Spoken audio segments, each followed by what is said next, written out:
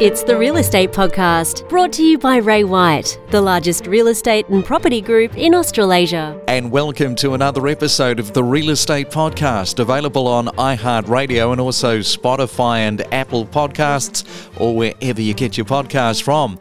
And it's Tuesday, the 25th of May for 2022, with the month really starting to run itself down. June is just around the corner. And coming up, we're going to be talking with Fabian Sinelli from Melbourne, taking a look at the property market there. Fabian very much tracks the pulse of the city and knows it inside out.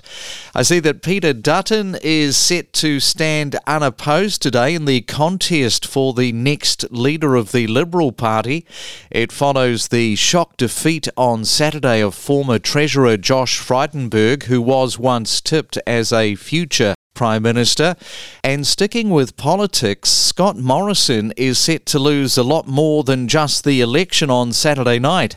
As everyone around the country is confronted with the cost of living, Morrison's own take-home salary has been affected, going from $550,000 to $211,000, and he's lost the use of rent-free accommodation, free groceries, a private VIP plane, and a taxpayer-funded chef and chauffeur.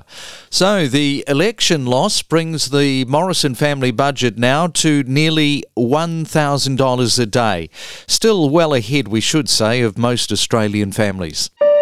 It's the Main Centre forecast with propertybuyer.com.au. Let's check out your weather around Australia. First, we go to Sydney, expecting showers with a possible morning storm and a high of 20 degrees. Good morning to you in Melbourne, expecting a fine sunny day and 19.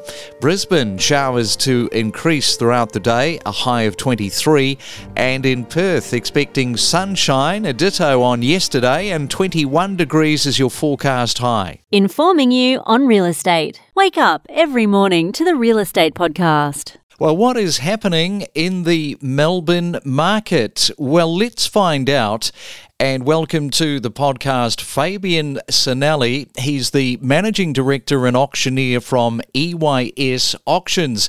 Good morning, Fabian. Welcome back to the podcast. Morning, Craig. Thanks for having me again. Great to have you on. And since we last spoke, it seems like a lot has happened. So with that in mind, let's focus our attention on Melbourne, which, like the rest of the country, has the election behind it. So how does your local market there in Melbourne feel at the moment, post-election? Yeah, look, great question, Craig. I think what we're seeing at the moment is the market is normalising. We're starting to see clearance rates sit around that 60% mark, which is pretty fair given the settling down of that post-pandemic boom, the interest rate rise, and of course the federal election that's just happened. What I've found interesting the previous weekend that we've just experienced, not including the last one, given the fact that that was federal election weekend, I don't think we can use that weekend as an example. But the weekend before, so the 14th of May, we've seen property values in Melbourne dip. So we've seen them drop 0.2% in the last week. We've seen them drop 0.4% from last month. But, Craig, positively, we're actually 6.6% above over the last 12 months, which is actually the strongest performing capital city in Australia for price growth. So that comes back to what I was saying on the last show about our market going through a correction. So to still be up 6.6% from this time last year is a huge positive. It just simply means that we've gone from a strong market to a normal market since 2022 kicked off.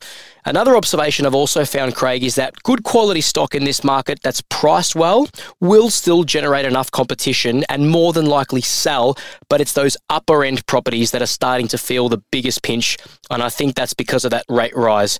And finally, the not-so-in-demand properties need a different strategy in this market, plain and simple. So, for example, tenanted properties, apartments, but potentially poorly presented properties and maybe land, agents should really start looking at in-room auctions to generate more buzz and competition, as those types of properties probably wouldn't benefit an on-site method in this market.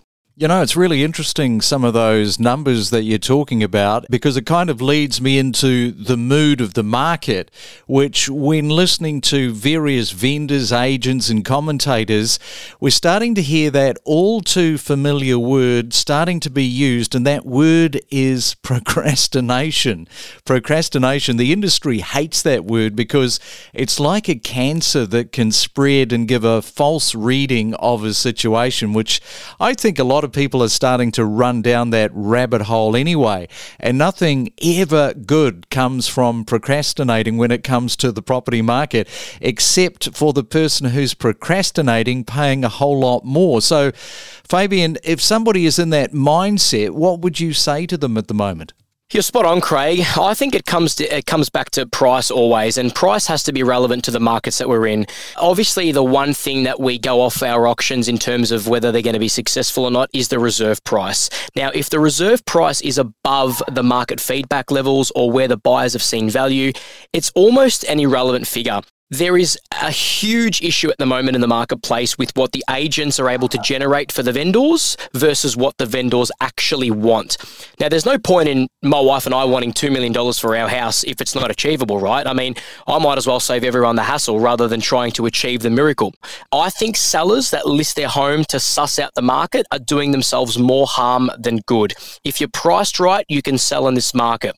You can afford to potentially lift your reserve in a hot or boom market because we've got surplus bidders, but not in this one. So going back to reserve setting, with a blown out reserve, vendors have got to be careful because they're essentially wanting their buyers to overpay. And that's just not going to happen in a buyer's market. If we had the luxury of multiple bidders, then we can potentially see the property be driven up with competitive bidding.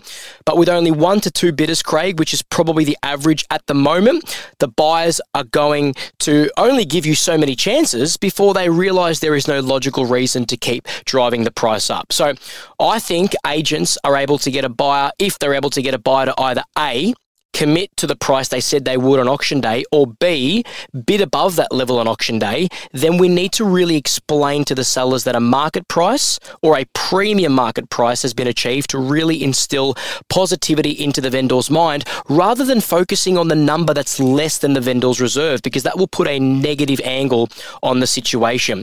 If we're getting as a bare minimum fair market price for the vendor, my advice, take it and run before you're entertaining offers far less and with conditions. And perhaps if we reverse out the mindset and the thinking from a vendor to a sales agent, should agents in this moment of time, today being May the 25th, still be confident in staging an auction for their clients over a private sale? Well, firstly, a really good observation that I found over the last weekend was that Melbourne recorded 1,144 private sales, while 1,165 auctions were scheduled.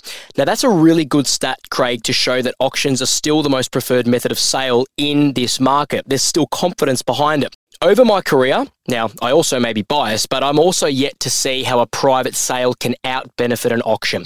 When the market is hot, auctions make sense. When the market is flat, auctions make more sense. And the reason they make more sense, Craig, is because you're still able to generate organic competition over artificial competition, even if there are less bidders. Buyers in this market, they will see through the agent's bull dust potentially. So if in a private sale, a flatter market will mean more lowball offers, conditions attached, and no urgency for the buyer, it also means days on market can potentially blow out. I think we would all agree that vendors want to sell in the quickest time and for the highest sale price possible. Auctions are still going to unlock that opportunity. And it doesn't mean you're obliged to run it to the final day. You can sell before, at, or after the auction. So in hindsight, Craig, it gives the vendor 3 chances to sell as opposed to 1. Now, provided the vendors are happy to accept fair market value as a bare minimum in this marketplace, then the auction is a no-brainer. And also one last point, Craig, if agents are not confident in auctions because they feel their market will be spooked by its unconditional nature, then get approval from your vendor that the buyers are able to bid under conditions, if that's what it means to unlock a premium price. Well, once again, Fabian, there's plenty of good takeaway points, not only for the vendor considering selling, but also for the agent who may be just doing that balancing act, which way to go, private sale or an auction. Hey, have yourself a great Wednesday. Look forward to speaking in a couple of weeks' time. Thanks, Craig. Looking forward to it. We connect you to the best real estate information across Australia. The Real Estate Podcast.